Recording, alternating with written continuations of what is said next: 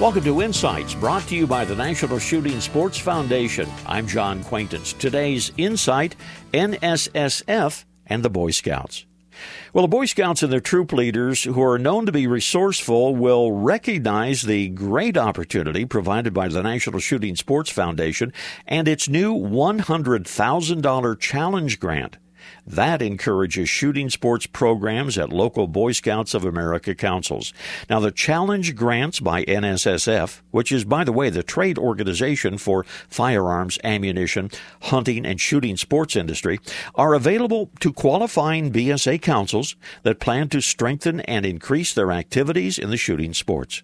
Such programs teach scouts marksmanship skills, firearms and range safety, teamwork, and fundraising. NSSF is taking its long-standing partnership with the Boy Scouts of America to a new level with this challenge grant. Now, BSA councils applying for a grant must specifically earmark funds for shooting sports programs and provide matching funds at least equal to the grant request.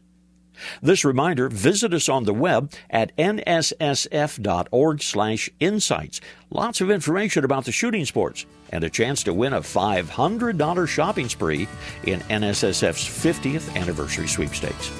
This is John Quaintance.